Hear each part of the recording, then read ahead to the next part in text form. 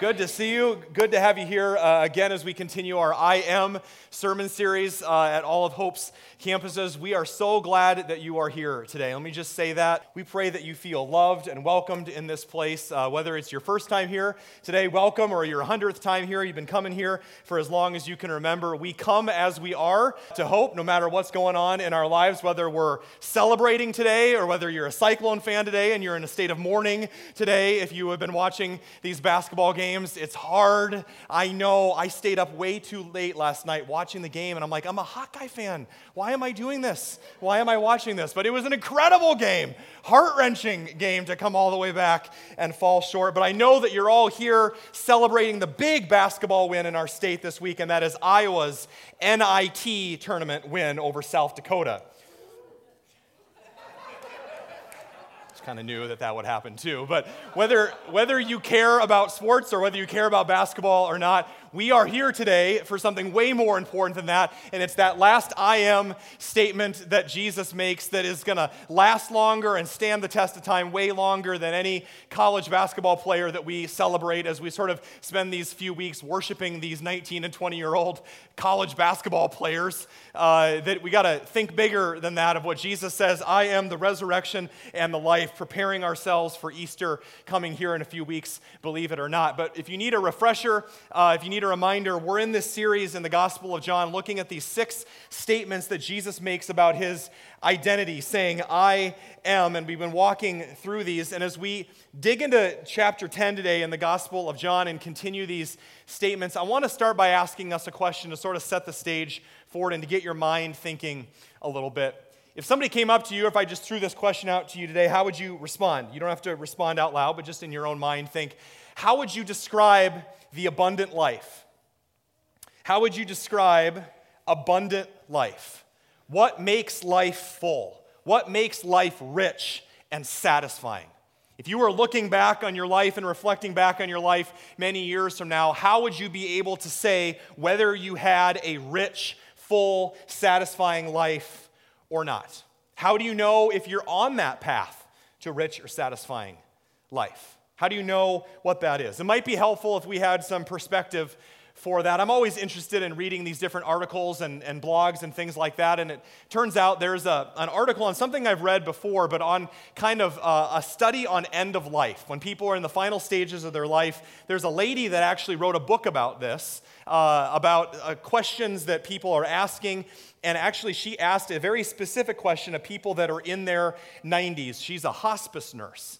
And so spending a lot of time with people at the end of their life, being very nostalgic and reflective with their families, looking back on what matters most. And she wrote a book based on one question and then summarizes the top 25 responses to this question she's asking people that have lived a long life in their 90s. She asked, if you could do your life over again, what would you do differently? If you could do your life over again, what would you do differently? She's asking this to this group of people that are well into their 90s. And the first way that the elderly responded was, what? Okay, that's not. Last service didn't get that joke. You got that joke.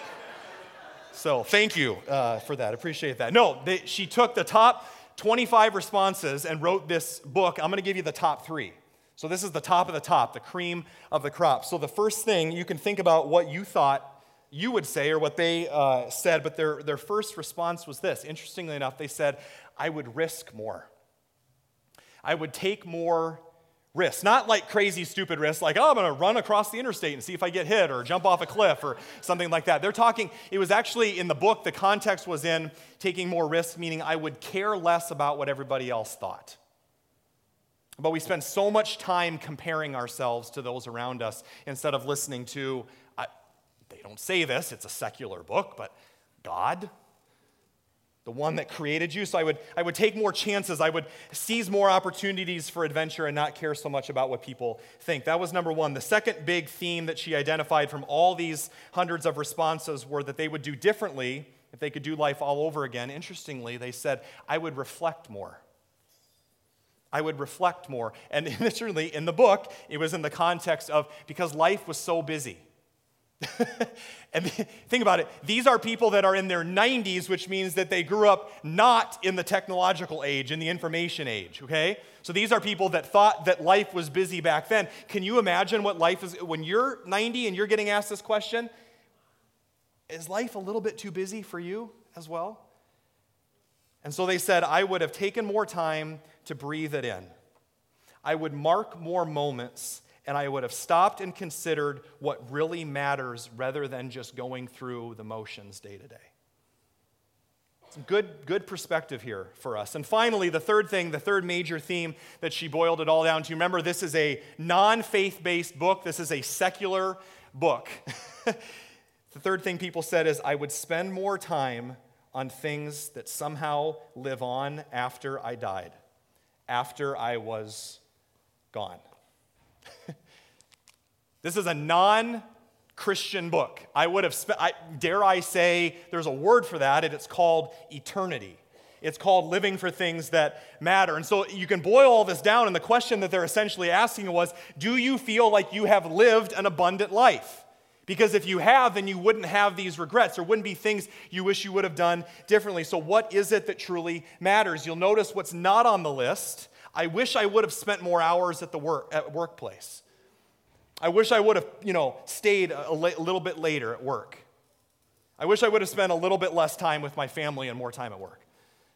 I wish I would have had a bigger house. I wish I would have had a different car. I wish I would have got those home projects done. That would have really made it, Some of you are thinking that there's this carrot that's dangling out in front of you that if you just get things in order in your life, then you're going to be happy. And you're thinking it's out there when really your dissatisfaction's in here. And you got to turn inside and look. Notice there was nothing about working longer hours or comparing yourself to others or having a bigger house or a newer car. The abundant life was found in things that money can't buy. And yet we spend so many of our days pursuing things that are never going to last. So heed the advice of these folks, and it begs the question, so what does it mean to find that abundant life? If that's what we desire, if that's what we long for, how do we get there? And I'll tell you what all these things, what they're grasping for, they're grasping for eternity. They're grasping for eternity. You know when you go on a great vacation and you say, oh, I don't want it to end. Or you have a very dear friend come and visit you and then they finally have to leave and you say, I don't want them to go. Do you know what that's a longing, a craving for? Eternity, when there'll be no more goodbyes. And it won't be, oh, there's only 1 hour left. The longing that you have for things that you love not to end is for eternity. But I want you to hear something this morning. When Jesus speaks of eternity or receiving or inheriting eternal life in the Gospels, it's not primarily just a duration of time. The Greek verb here doesn't translate perfectly into the English. The Greek verb here is a verb that means now, like present tense verb, and ongoing. Meaning you can enter into eternal life now. It's not just someday off in the clouds. It's now and later. And so when Jesus says, life or eternal life that he's inviting us into, it starts now and you can have that life. So how do we find that life? If there's you and this is who you are in your life today and this is the ideal picture of an abundant life that you desire, how do we get from here to there? Well, the world has no shortage of answers. So thank God Jesus steps into the middle of that question and he says this in our scripture reading today. Let's read it nice and loud from John chapter 10. The thief comes only to steal and kill and destroy. I have come that they may have life and have it to the full. Well, thank God that Jesus is offering that, but I want to ask you this question. When you think about the offer of Christianity, the primary offer of what Jesus is giving to us in the Gospels, is that when I introduce Jesus to people or you go share your faith with a coworker or invite your neighbor to church, do they say, oh, great, I have been just so waiting for somebody to ask me because Jesus is where it's at in the rich and satisfying life. I repent of all my sins and I'll see you at church next week. That's not the response that you normally get? I don't either. You know why? Because people are so confused about what the offer of Jesus is that buried under years of dead, boring, lifeless religion and judgment and anger and hatred and people thinking it's all about being a hypocrite and being judged and all these things. Underneath, buried all those layers, is the treasure of the gospel. And Jesus says, I want you to hear it loud and clear. I did not come to steal, to take life from you. My offer is life, joy, freedom, what your heart craves for in those moments when you're quiet and you're alone and you finally lay your head down on your pillow at the end of the day and you just listen and you think to yourself, oh, there's got to be more. There's got to be more than what I'm experiencing right now. And there is, and Jesus is offering that to you to experience the life that you know that you want. Oh, you're saying, the offer of Christianity isn't just Jesus didn't come to make us good, nice, moral, church-going people that pray a little bit more and drink and swear a little bit less? No! That's not why he went to the cross for you. The offer is life. And so the question is, how do we get there? How do we find that abundant life? Well, Jesus in our scripture today gives us this beautiful analogy of how to get and find that abundant life by using this illustration of something that I know that you and I are all familiar with and are experts in, and that is sheep herding. No? Okay, so then we all need to learn together. So open your Bibles to John chapter 10, and that's where we're going to be primarily today. John chapter 10, and we're actually going to start in verse 7. John chapter 10, verse 7.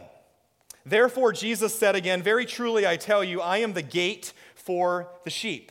All who have come before me are thieves and robbers, but the sheep have not listened to them. I am the gate, and whoever enters through me will be saved. They will come in and go out and find pasture. They will find what they're looking for. They'll find life.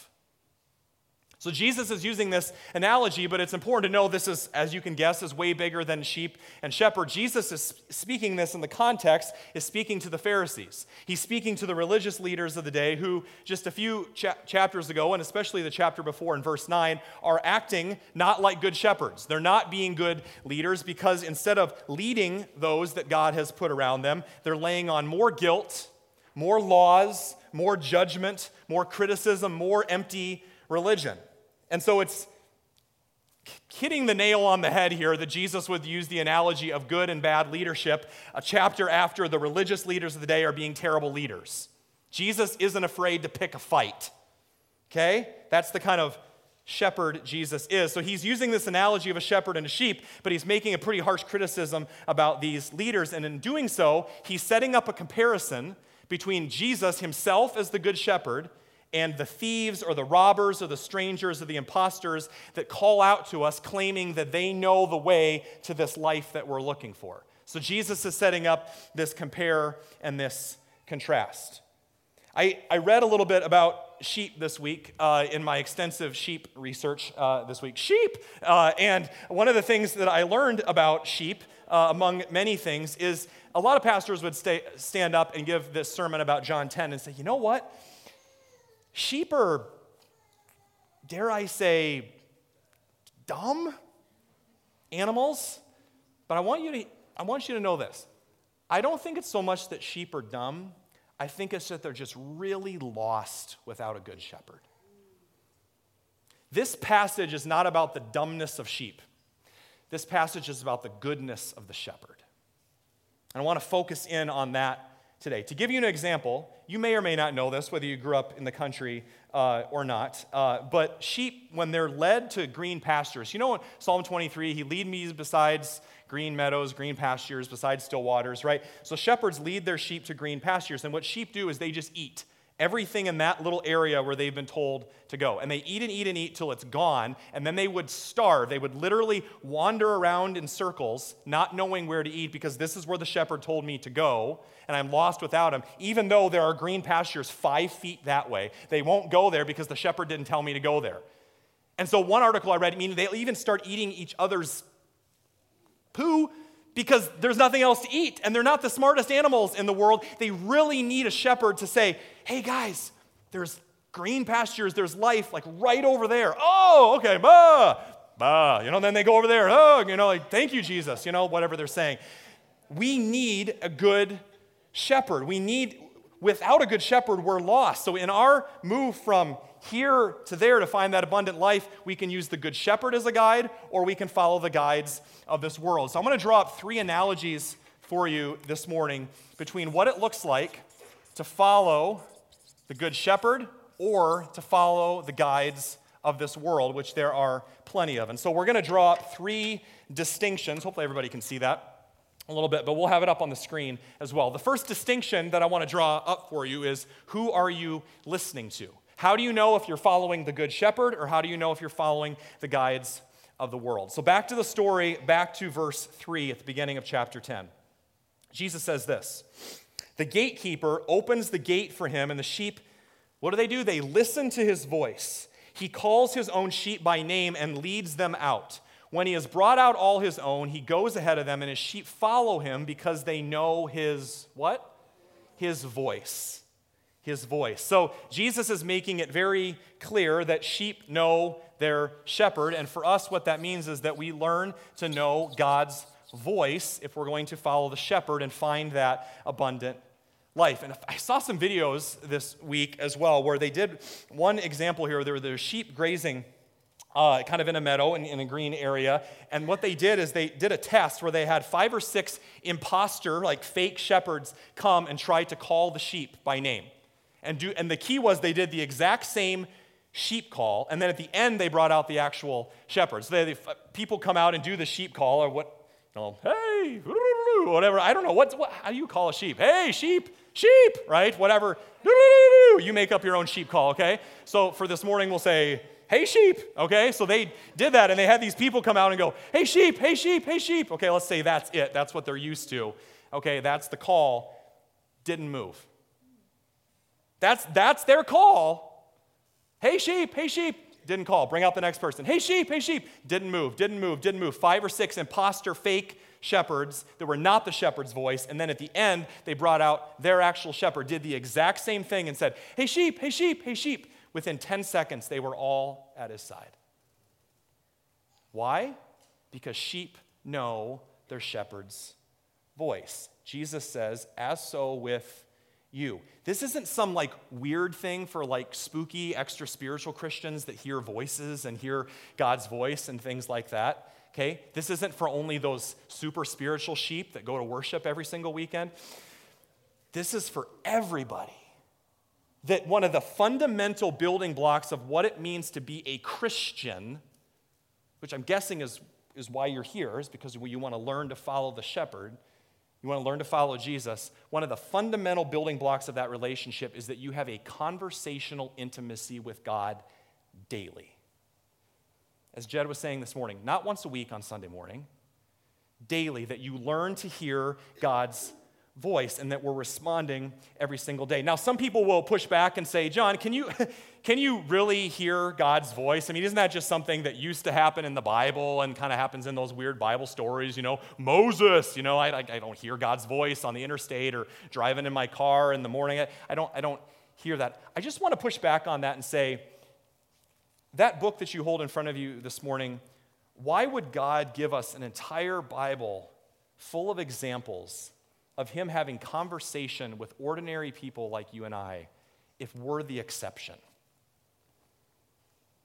The Bible is not primarily a book of exceptions. It's a book of examples of what it means to have a daily conversation with God, to talk to him and to listen to him back and forth. That's one pushback that people had, and I want to say it happens. I talked to him this morning. And it wasn't weird. In fact, when you learn to hear God's voice, it ends up kind of sounding very, very natural. Almost like you. That spirit connects with your spirit.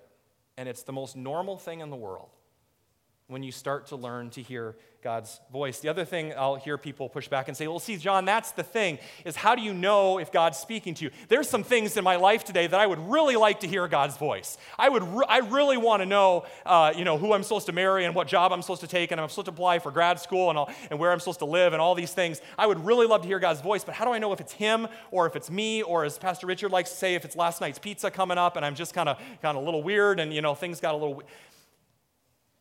There could be an entire sermon on that, but I want to give you just 3 quick things if you're keeping notes or keeping score at home. 3 things to learn how to hear the shepherd's voice. Number 1, get alone with this book. I just want to challenge you this morning. Some of you are like saying, oh, he just got an extra bonus in his paycheck because when pastors say to read your Bible, then that's a really good thing because that's what you're supposed to say because you're a pastor. I just want to challenge you. When's the last time you read the Bible? That's a very odd thing, I know, to say in church, but we talk about reading the Bible a lot, and we quote verses and we post little things of them on our Facebook pages. When's the last time you spent 10 minutes and got still with this book? I dare you. Take 5 minutes this week, every day, and read the Bible and see what happens. And the reason that we do that is because when we read the Bible, we're not just reading old stories. The Bible is a living and active Word of God, meaning it speaks today. And when we read this, we get to know God's voice. Because here's the thing. How are we going to know what God wants to say to us today if we haven't taken the time to know what He said to us in the past? This is an entire book of God speaking to you and wants to communicate with you. It's like the people that you know the best, you know their voice. When I call my wife on the phone, she doesn't say, hi, Jonathan, this is Tiffany, I'm your wife. Whereas if I didn't know, they would need to tell me who it is, right? This is Bob calling from the hardware store. Oh, hi, Bob from the hardware store. And with Tiffany, she just says, hey. And I say, hey. Why? Because we talk to each other multiple times throughout the day. The same with God. And you get to know His character, and so you know how God would respond when you ask Him a question. So number 1, get alone with this book to hear God's voice. Number 2, turn down the noise in your life. So many of us don't realize it, but our lives are constantly filled with clutter. Not just audible, but just stuff, clutter, noise between our phones, our iPads, our TVs, our radios in our car, and just people around us. When's the last time you had 5 seconds of quiet? The next time you're in your car, turn off the radio and listen. There's so much noise. If God wanted to say something to you in the middle of your day, is your life too loud to hear it? God is always wanting to talk to you. And that leads to the third thing. So get alone with this book. Number 2, turn down the noise. And number 3, the best advice I can give you is start small. Some people, when they say, oh, I'm going to learn to hear God's voice, I can just pray to Him and ask Him and He'll tell me. Well, God's not a vending machine. He's a being. He's a person. He wants a relationship with you. And so some people will say, oh, man, I got to hear God's voice. So, I saw this really cute guy at church today. God, should I marry him? We just start like really big. Or I think I should quit my job and move to Alaska or something. Whatever it is. We start with these really big, lofty things. And God's like, hey, let's talk about today. Let's talk about this morning, and maybe start small, and when you get up in the morning, just say, hey, God, what do you have for me today? And just sit with that for a moment and listen and learn to hear the gentle whisper that is God speaking. God speaks in all different ways. Or just say, hey, God, I need help with my marriage. When's the last time you asked God for advice about your marriage? When's the last time you prayed for your spouse? When's the last time you're struggling with your budget, you're sitting down as a family and you're struggling with your budget, and you just invited God right into the middle of your budget planning? Yeah, He cares about that too. He's not too busy for you. When's the last time you're struggling with how to discipline as a parent one of your children, no matter what age they are, and how to be a good parent? When's the last time you just asked God, do you have a word for me on that? God, how do I love my kids well? When's the last time you just invited Him into those everyday things? The people that I find that connect with God the best in prayer, a lot of times for us, I think it's like 90-10, like we think we do 90% of the talking in prayer, and then we kind of listen maybe 10% to see if God has something to say, but really, God, I got a lot to tell you. God's like, do you want to hear what I have to say? Instead, for those people that really get the most out of prayer, I feel like it's 10-90, maybe 10% talking, and 90% listening. Why? Because they are desperate for the voice of God. And they've come to a place in their life, and I often forget this. I get there and then I forget this. And I fall off the wagon a little bit and I forget how good it is and how sweet it is to have intimacy with God. I can't I am desperate for God to be a good parent. I am desperate for God to be a man of integrity at work. I am desperate for God to be a good friend, to not get stressed out about things at work all the time. I am desperate for God every single day. And so hearing from God becomes less of this weird, spooky thing, and it becomes more about like a lifeline for everyday living. I was thinking about it this week. Think of all these I am statements that Jesus makes about the kind of, he's saying, Christian, follower, sheep, this is the kind of relationship that I want to have with you. Think about it, okay? He says, I am the bread of life, okay? If bread was all you had to eat, would you eat it? Absolutely. You don't take a couple days off from eating. If you have food, Jesus is saying, I'm your daily nourishment. He says, I'm the vine, I'm the trunk of the tree, and you're like the branches. Branches don't say, I'm going to take a couple weeks off from being connected to the vine. I've got a lot of stuff going on in my life. I think I'll be fine without being connected to the trunk. No, Jesus says, you're connected. It's your lifeline. Daily, you gotta stay connected to the vine. And then he says, as a sheep without a shepherd, you are lost if you don't stay right next to me every single day. This isn't an hour a week on Sunday morning, folks. Jesus would have said, hey, come to church for an hour a week if he would have meant that. Instead, he said, I am the good shepherd and my sheep know me. They know my voice. And I'm inviting you to do that every single day. You can't find the abundant life apart from the shepherd. If you had the opportunity to talk with the most powerful, wise, generous, gentle, all-knowing, loving being in the universe, would you do it? And yet we take it for granted that we can talk to him anytime, anywhere. Now, I know I razz on the Cyclones sometimes, and it was an incredible game, and my heart was pounding last night. But here is proof that even God communicates, and even people that are far from God, even the Cyclones, can pray.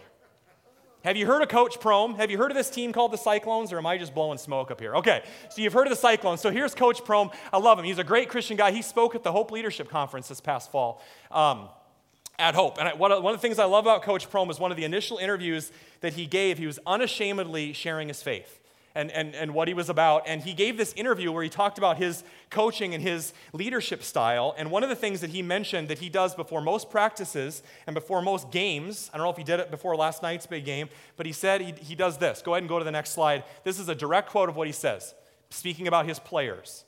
I will ask them if they have any prayer requests, and then we will talk to God. At a Division I basketball game? He said, it's not something you're beating over their head. You want to give them a foundation. So when they leave Ames, it's not foreign to them when they raise their kids or have a wife that they have a strong foundation and a strong faith.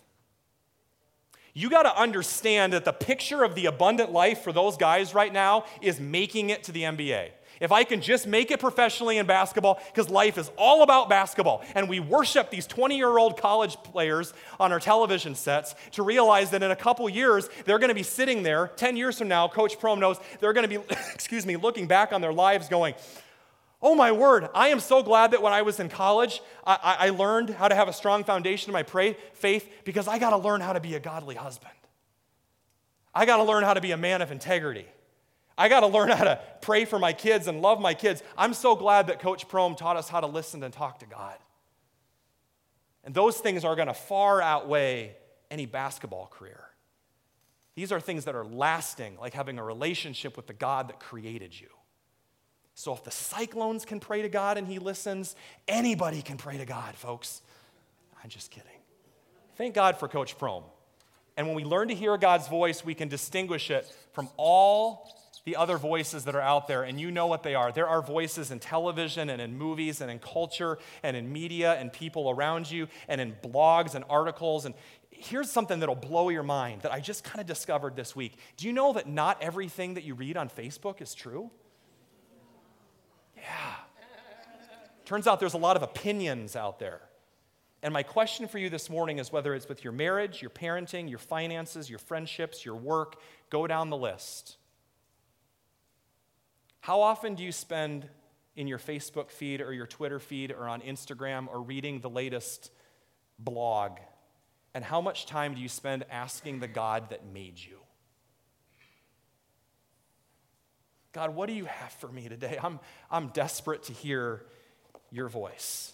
Because so often we think that the good life, the abundant life, is found not where God says it is, but somewhere else. Not inside God's boundaries and his fences and his gate, as he gives this analogy with the shepherd and the sheep, but somewhere else. And we think, oh, God, I'm pretty good. I don't need to hear your voice. I'll just kind of do my own thing and go along with what seems to be popular, everybody else is doing, and what the good life seems to be. And maybe the abundant life is found somewhere else. I got a picture of this. I got to tell you this. It was a couple years ago. I remember this time distinctly. Our son Caleb was 4, almost 4 now, but he was 2. And one of the things I would love to do in terms of him running away and thinking about this is he would love to go to a fun place. That's how we kind of introduced. So I'd pick him up from daycare and I'd say, hey, buddy, do you want to go to a fun place? And he'd go, yeah. And what he means by that is that we're either going to the mall, to the play place, or we're going to a park, any park, anywhere. Could be here or in a different country. They're all the same to him. So this day, the fun place we're going to is the play place at the mall. So we get to the mall, and we go there, and he knows it. He can see it, spots it far off, like 50 feet off in the distance. He rips off his winter coat and his hat and his gloves, and he throws them down at the ground, looks at the play place, and goes, wow! And just runs into the play place and takes off, and I got to go and chase him down and take his shoes off and hose him down with sanitizer because it's germ fest. Parents, you know what I'm talking about? And so he's there. He's having a great old time playing within the fun place, within the boundaries of where I told him to play. And for 3 or 4 minutes, which is good for him, that's his attention span, we're good. And then off in the aisle at some kiosk, he spots this toy that all of a sudden he has to have. And without telling me, he just leaves the fun place and runs away and goes, he almost slips on the floor, and I got to go run after him and bring him back. I left the 99 children to find mine, the one, and I bring him back and I say, buddy, after I'm running after him out of breath as an out-of-shape young dad, this is the fun place. This is where we're playing today. I can't protect you out there if you go and if you stray and you run over there. You got to stay here. This is the fun place. Okay. So we do the same thing, running and jumping on the inflatable hippopotamus, and we're jumping up and down and having a great old time in the fun place. And then he spots, because his mother's brainwashed him and he's an Iowa State fan, and he runs and sees something at an Iowa State kiosk. And he goes after that, and I got to chase him again and bring him back and say, Caleb Lee, this is where we're playing today. This is where the fun is at. This is the fun place. God has divinely ordained you to play here for the next 10, I didn't actually say that, but this is where God has called you to play for the next 10 minutes so that I can sit down and rest for a second, okay? This is the fun place. It's not the fun and the joy and the excitement's not over there. It's here. And it's almost like sometimes in our own lives we believe that lie, that life is found somewhere outside of the boundaries that God has set up. And we forget that God has set up himself as the shepherd, as the gate, as the sheep pen for our joy, for our freedom. And that's why the story continues in verse 10. It says, the hired hand is not the shepherd and does not own the sheep. So when he sees the wolf coming, he abandons the sheep and runs away. Then the wolf attacks the flock and scatters it. The man runs away because he's a hired hand and he cares nothing for the sheep. He's not going to go chasing the sheep and bringing them back and saying, this is the fun place. He's going to abandon it. There's a reason God says that there's a gate and there's a fence, and any shepherd will tell you it's not to take away the sheep's freedom. It's to keep you alive. The boundaries are for your protection. So my heart as a father for Caleb isn't to steal his joy by saying, no, you can't leave the play place. My heart is saying, this is where the joy is at. This is where it's safe. If you would play and do life within the boundaries that I set up, things are going to go so much better for you. That's how you find the abundant life. So we find it through the shepherd's protection, or we try to live life our own way. Let's get really practical for a second. For us, it's not the play area. For us, it's saying, God, I know that you've called me to do these things, but I think I got a better idea. I'm going to go live life my own way, or listen to another voice. For example, God says, I created this thing called the Sabbath. Have you heard of it? It's where you, every week, you take a day off. You stop working. You rest. Why? God said, oh man, I got to take a Sabbath. What a drag. God's calling me to spend time with my family and to get filled up and spend time with him and worship every single week. What a drag, God. Thanks for stealing all my fun. He says, no, I created it so that you wouldn't kill yourself. Literally. It's for your joy, to fill you up because I care about you. God says, I want you to worship every single week. Why? Because I created you to be here in community, face to face, not with a computer screen, but face to face with real, actual other people that you can laugh with and cry with and do life together and have a relationship with. I created you to worship every single week, to be here. Parents, so there's no gap between what you say to your kids and what you do. We go to worship every single week, and we build the rest of our calendar and our schedule around that. Why? It's how we were created. And I trust the shepherd's voice among all the other voices that say, if you have time, if you get around to it, if you feel like it. God says, I've given you these things for your joy, so you can have life. Get centered on me. Tithing, giving your money away. God says, the reason I call you to tithe, not just give money to the church, but live a generous life with your money and possessions, isn't because I want to take all your money and not have anything left. God says, it's just that when you make money your God, it makes for a lousy life. I want to give you joy. I want to give you life and freedom, and living your life attached to money and things is going to steal your joy and your freedom. God says, this is the fun place. I want you to experience life. I want you in the boundaries of how I've created you and these gifts I've given you to live a kind of life that's wow! I want you to experience that on the inside. Not a dead, boring, lifeless religion for an hour a week of going through the motions. There's so much more for you than that. The third and final kind of compare and contrast that Jesus draws up here is he kind of carries this illustration to its fullest extent. If there's any doubt about how your shepherd feels about you, Jesus says this at the end of the story in verse 14. He says, if you're wondering, I'm the good shepherd. That's what this story is about. I know my sheep and they know me. Just as the Father knows me and I know the Father, I lay down my life for the sheep. Jesus says at the end of the day, or at the end of this sermon, he says, you can make me a priority or not. You can learn to listen to my voice and respond or not. But one thing I never want you to doubt is how much I love you, is how much I care about you. I don't know what image that comes to your mind when you think about what a shepherd is like. Some of you think, oh, it's probably like kind of just that kid out there, or a Cabbage Patch doll, that's cute and chubby, and hey, I got my little slingshot, I'm a little cute shepherd. I want you to think about David for a second. In the Bible, before David was King David, he was a shepherd, if you remember. And one day, David goes and volunteers to fight this giant called Goliath that everybody else is scared of. And he says, I'm not scared of Goliath. And what's his reason why? When lions or wolves would come and attack my sheep, I just killed them. It's long and short of it. I literally killed bears and lions with my bare hands or with a few rocks. So this giant Goliath, shepherds in Jesus' day were warriors. Think like Gladiator, Braveheart,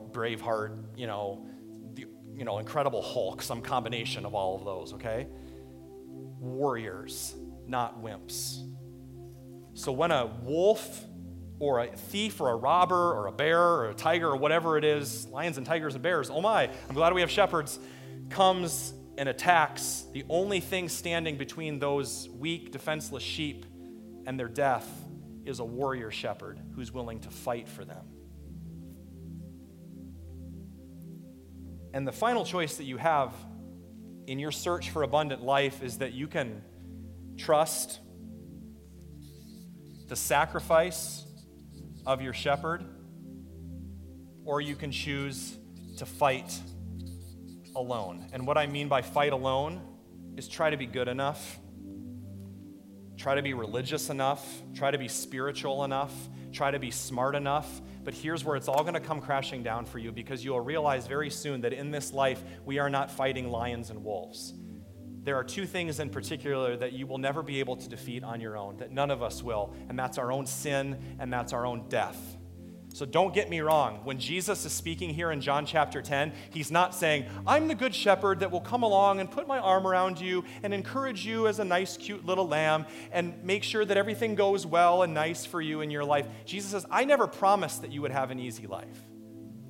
John chapter 10, the reason Jesus uses this example is because it's about the gospel. It's about Jesus saying, I'm going to literally lay down my life for you. That's how much I love you. And that when people were hearing Jesus teach this the first time, they were probably like, oh, that's a cute little story, Jesus. You're going to lay down your life for the sheep like a shepherd does for his sheep. That's cute. And then a couple years later, as they're watching him suffer on an old Roman cross, crucified, they're going to go, oh,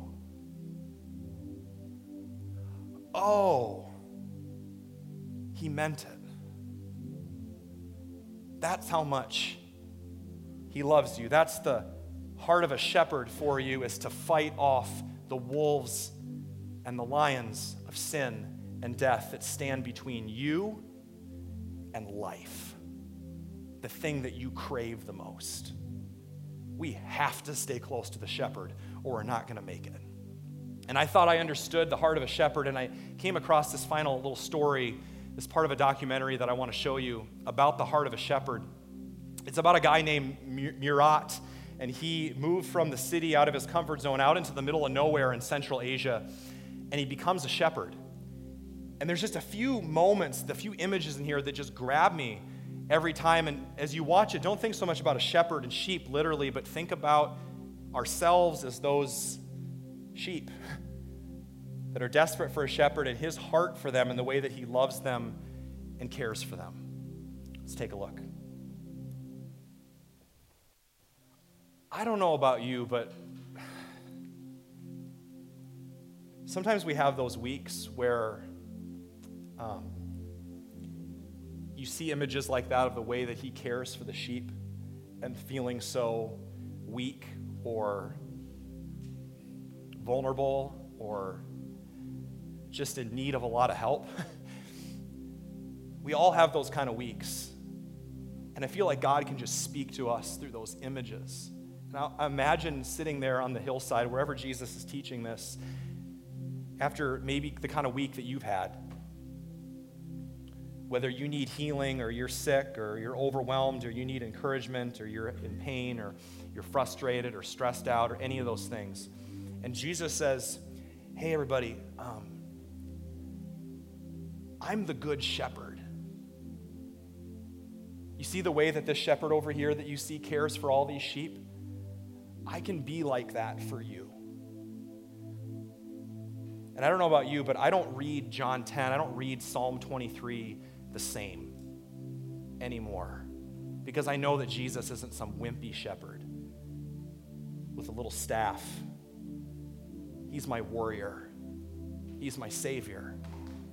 And in the same way, I love what Murat said. He said, I purposely choose the sheep that are weak, the ones that are left behind that nobody else wants, the ones that are weak or vulnerable, and I bring them home and I care for them and I nurture them and I call them my own. I protect them and provide for them. And today, the Good Shepherd, our Savior, says to you, I choose you.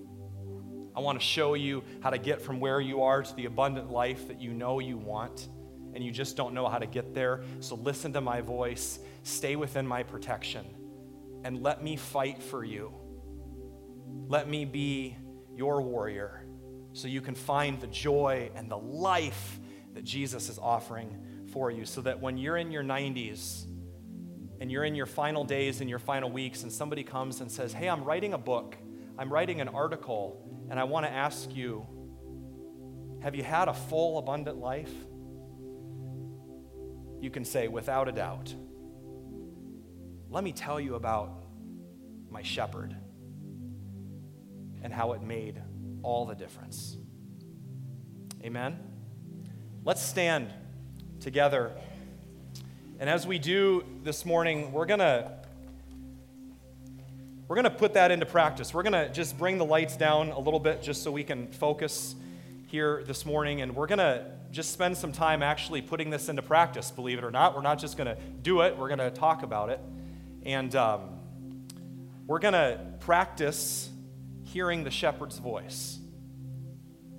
And so what we're going to do is a couple things. One is we're just going to invite you to just close your eyes, and if you feel comfortable, sometimes we kind of do an outward expression of an inward posture of our heart. If you feel comfortable when we pray here in a moment, just to open your hands to God or outstretch them out just to say, God, I'm open to hearing your voice. I want to receive from you. That's why I come to worship, to experience you. And we're going to pray, and I'm just going to lead us in that, and I'm going to just stop, and then we'll just listen to God. And after we do that, the second thing that we're going to do that I invite you to pray about is to think about what you hear God saying to you. So the sheep know their shepherd's voice, and so we're constantly asking ourselves, God, what are you saying to me this morning, and how am I going to live that out this week? And so before you leave this morning, the second thing we're going to do is I'm just going to invite you to turn to that person next to you, maybe the person you gave a high five to earlier or whatever, and share with them one thing that you feel like God's telling you this morning. It's not weird. We're all going to do it together. We'll all be weird together. You can share that with each other, each take turns before you just run out of here. What more important thing could we do today with your entire day than hear the voice of God? So let's pray. God, we're here for you. We want to experience you. We want to hear from you more than we want anything else today. There's nothing more important than hearing what you have to say to us. God, you know exactly what we need today, so we invite you to speak.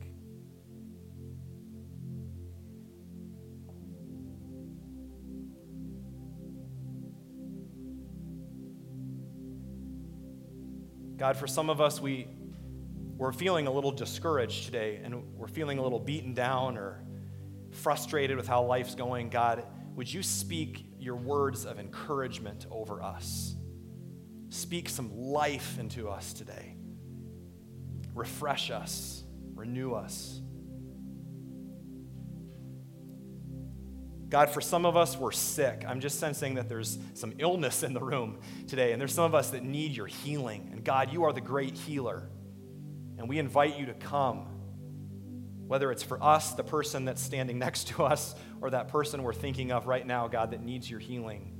We bring them to you right now as the great shepherd to heal them.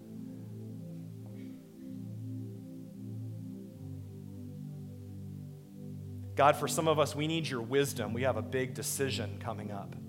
We need your guidance. We want to hear your voice very clearly this week. And God, for some of us, we're just a little ho-hum these days. We kind of hit a plateau. We feel a little stuck.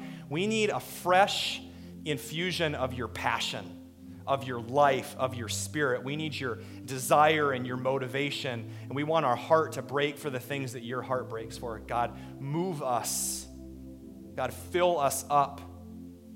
Move us out of complacency and apathy. Fill us up with your spirit today, God.